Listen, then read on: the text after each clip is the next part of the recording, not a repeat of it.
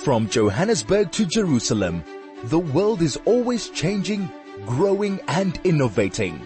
Join Benji Shulman for the next hour as he brings you the trendsetters, the thought leaders and those creating news before it happens. Only on the New Blue Review, your favorite Jewish culture and current affairs show. Every Monday at 9 a.m. right here on 101.9 High FM. You're listening to 101.9 High FM. I'm Benji Shulman and this is the New Blue Review. Welcome to the show on this Monday morning. Hope that you are doing great. You had a great weekend out there and that it was nice and relaxed. Aren't you happy that you're not in Cape Town? Because it is, every single time I see someone in Cape Town, they look more and more like a snowman. I think they're having the most hectic time with the weather there. And it was actually lovely and beautiful up here in Johannesburg. So that is absolutely fantastic and always great to be part of our fantastic city. What can I ask you and tell you about today for our show? Well, we have later on, as we always do, going to be talking to Rob Hutchinson. He's from Dear South Africa and he joins us every single week. Talk about what is going on in Parliament, what are the bills that are up for debate, up for comment, that you can put your word in on. So we're going to be talking to him about that. And we're also going to be talking about this new show on, I don't know if it's SABC or Showmax or if it's actually on Netflix or something, but everyone has been raving about it, about the early life of Shaka. And we're going to be finding out what is the Jewish connection to King Shaka of the Zulus. If you didn't think that existed, you will learn that it in fact does. So we're going to be finding out about that. But to start off with, I thought we would look into likely and possible scenarios for the upcoming elections next year. If you weren't aware of it, we have elections coming up in about a year. It's not exactly sure what the date is. The government has to sort of do it every 4 to 5 years and there's like a certain time period. So basically that time period starts in about sometime next year, from about April, next sort of few months after that. So we are expecting the announcement of an election, and already election season is starting to proceed forth with pace, even though it's not officially on the cards. We're starting to see things being done by politicians and election machines to really get people into position for what might occur. Already we're starting to get an idea about what are the contours of what this election might hold for South Africa. So let's start at the national level and then we will go down to the provincial level. So the national level, last time round that there was a national election, remember we have national and local government elections. So we had a local government election last year. And in this election, it's going to be a national one. In the last national election, the ANC got 57% of the vote. So that's obviously above the majority, but it's starting to skate very thinly on slightly more than that. And if you start looking at some of the polling data, and obviously this is just now in the beginning of time, but things could change within a year, depending on all sorts of things like load shedding and whatnot. What you're seeing is that there's sort of three scenarios that are potentially playing out. If the ANC has a catastrophic breakdown in its vote, it will end up with about 45% of the vote. If it doesn't, it certainly looks like it's dropping anyway, so it will end up being just over 50% of the vote. And so far, the most likely scenario, it seems, is that it will fall somewhere in between that, so somewhere between sort of 45 and 50. Now, this will be really important because it will be the first time since the liberation of South Africa, since the new South Africa, that the ANC would have got less than half the vote. And so it will have to form coalitions with somebody. Now, who it forms coalitions with will depend on how badly it does. If it does reasonably well, it doesn't have to form a coalition, obviously, then that's just 50%. But if it gets, say, 48%, then it will have to look around for for smaller parties, like it's done in some other places, they can help prop it up. So groups like the African Independent Congress, maybe the PAC, maybe the UDM, maybe who knows, any one of these other small rats and mice parties who may be prepared to go into coalition with the ANC for a certain seat. But what that will signal, should the ANC go below 50%, is that the election that we have in 2029, that it will be way below that number. And so forces inside the ANC who want to stay in power will have to start deciding if it's going to stick with it or if they're going to break away and start to do their own thing for their own survival. So one of these, I'm sure, will be groups like the SACP, who have been threatening to go it themselves for a long time, COSATU, who've been threatening to go it alone, other parts of the ANC that might be more reform-minded. People will start to realize that to stay in power, they're going to have to change their mind. So that is the one possible scenario. If the ANC starts to go any lower than that, then they're going to need to start to look around for bigger partners to go with. And basically that then becomes a choice between the DA and the EFF. Now, I'm sure that the idea of the EFF and the ANC running things together would make a lot of people very uncomfortable.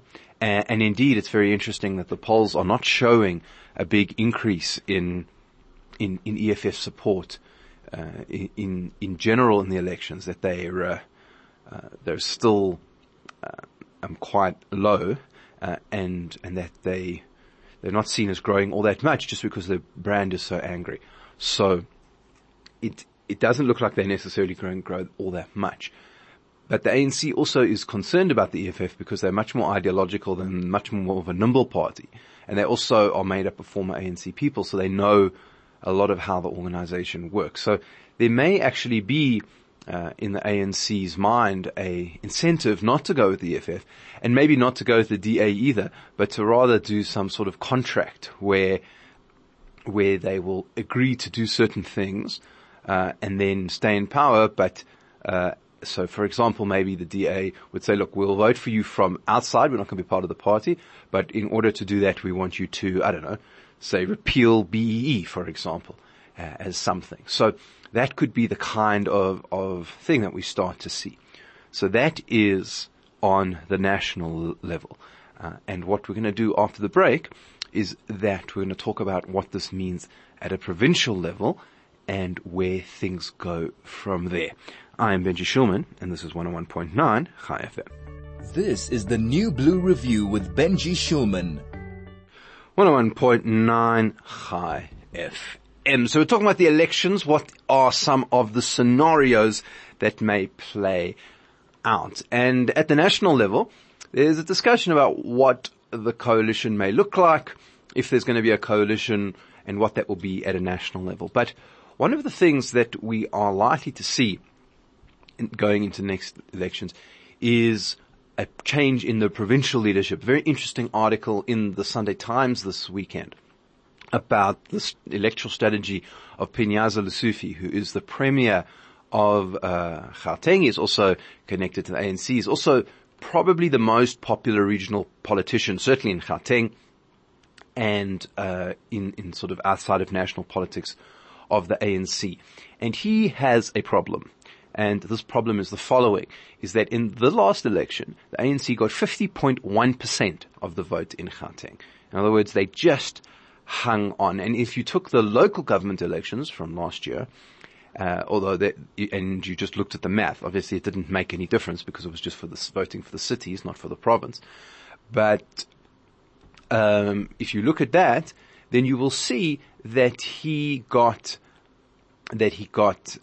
percentage of the vote got 36%, and the EFF I think I got around 10% of the vote on Gauteng, slightly more, maybe 12. So that means that the ANC and the EFF are both together would not be able to run Gauteng had the province been up for grabs in the local government elections. And so it's going to be a very interesting thing to see, because in order for Panyaza Lesufi to run properly and create a government, he's going to need to stay in power. But the urban vote is disappearing from the ANC at a rate of knots. And so what you're seeing is he's putting together lots and lots of initiatives, funny enough, actually copied from a lot of them from the Western Cape, to try and shore up the vote in constituencies that might vote for him, that maybe were starting to feel a little bit frustrated. So,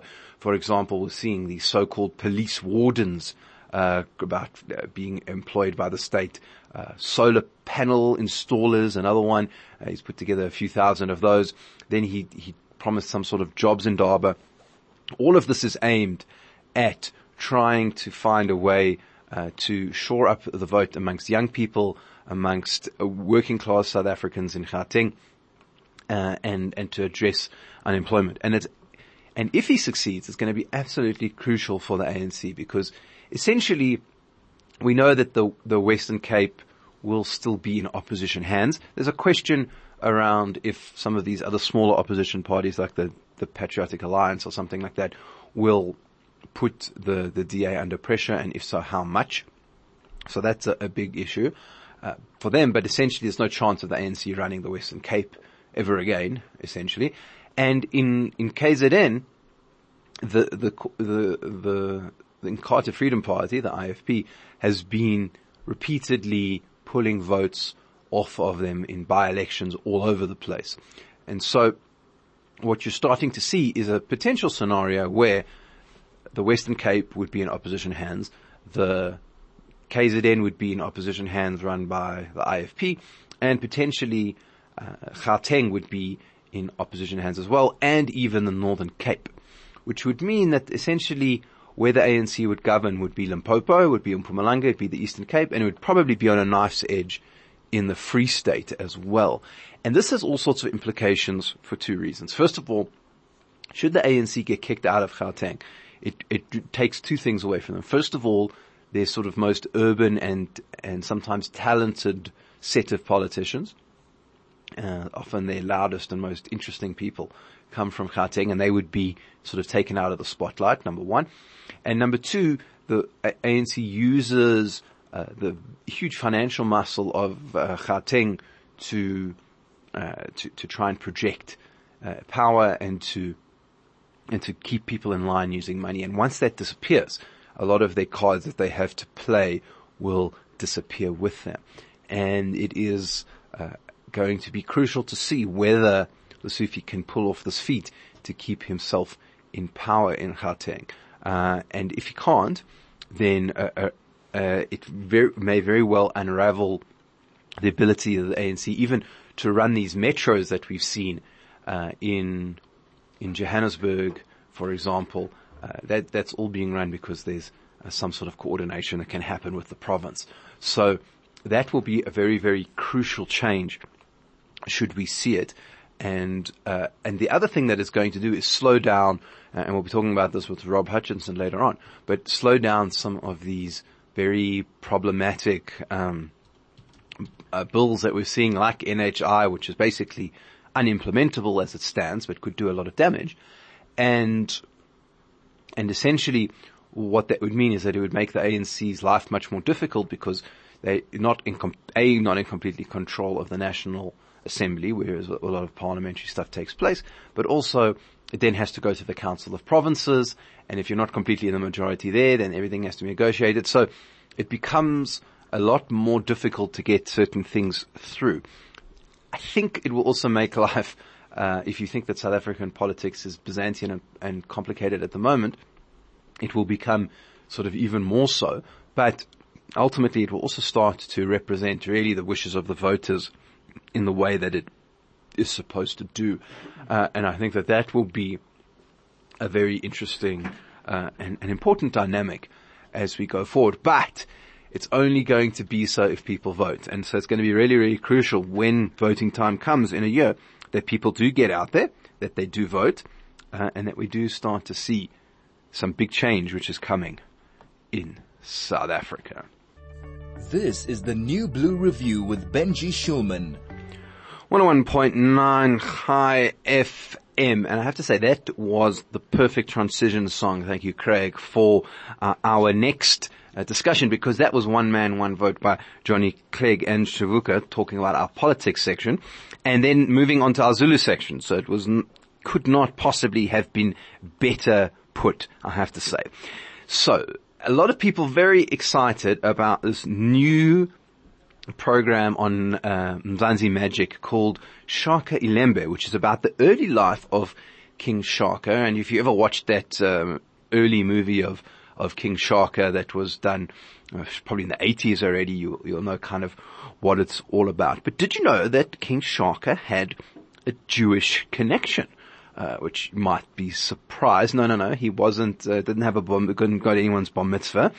But he was friends with one Nathaniel Isaacs, born 1808 and died 1872. He was a South African trader and explorer, and one of the early Europeans and Brits to come to Natal. And he left a record of his visits to the kraal of the Zulu kings of Shaka and Dingaan, and wrote a book called Travels and Adventures in Eastern Africa, which is an important contemporary account of Zulu life and customs. Isaacs was the nephew of Saul Solomon, who was a merchant in St. Helena, that's the island, and he was sent from England at age 14 to join his uncle's counting house. Now, in 1825, he befriended J.S. King, who was the commander of the brig Mary, or the boat, ship, and he accompanied him to Port Natal, and there he decided to explore the interior, and his party reached the Royal Kraal of Shaka, some 130 miles inland, so it's about 250 kilometers, and he was received by the monarch, who already was aware of King. Now, Isaacs observed all of the life of the Zulus at close quarters, and was able to describe the rule of Shaka, which, as we well know, was often fairly brutal. And he traded ivory, and even went with the Zulus in an expedition against the Swazis. And he was actually wounded in that battle. And he was given the name Tambusa, which means brave warriors, and he was granted a concession of land in what is now Durban, which he then later on gave to H.F. Finn, who was another British guy from Natal. And much of our knowledge of King Shaka actually derives from what we know from him, that we actually know.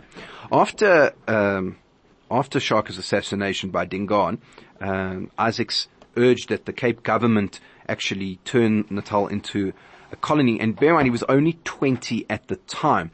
He spent 2 more years in Natal, where he trained various Zulus in cultivation and cattle raising, and in 1831 he returned to England, and then to West Africa, where he died trading in Guinea and Sierra Leone. And you can actually find here the treaty that he signed with Shaka, giving him the land, still exists, and you can actually you can actually read it to this day, which is kind of fascinating. And so I thought I would read it for you today, and just so you can get a sense of the time, because it's so fascinating.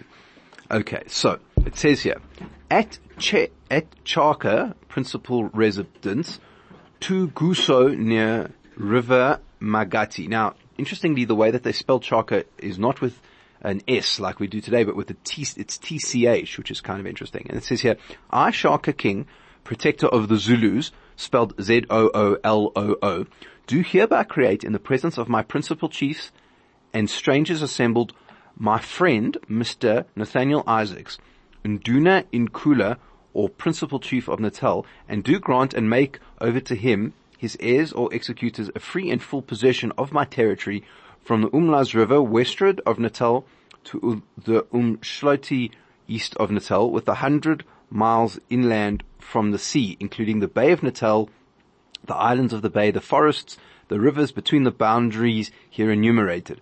I also make over to him the people he now has in his service, together with the Maluban tribe, I grant him a free and exclusive right to traffic with my nation and all people tributary to the Zulus. So does the powerful King Shaka of the Zulus recompense Mr. Nathaniel Isaacs for his services returned to him to subdue the Batia and Goma for presents received from him and the great attention to my people in the mission sent with him, and Captain King to conclude alliance with his Britannic Majesty. All this and former gifts I do confirm, wishing peace and friendship. I sign myself his, and then it's got here, Shaka, put an X with a mark, and then John Jacob, interpreter, and it's got there in the language of the time.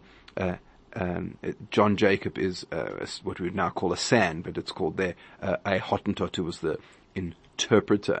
So that's absolutely fascinating to see that this was something that was taking place. Obviously, Shaka didn't write it like that because he didn't speak English, or write for that matter. But clearly they sort of had an agreement that he would take this area for helping the king out in his wars. So there we go. If you wanted to know about how we know about King Shaka, it was thanks to a Jewish explorer called Nathaniel Isaacs.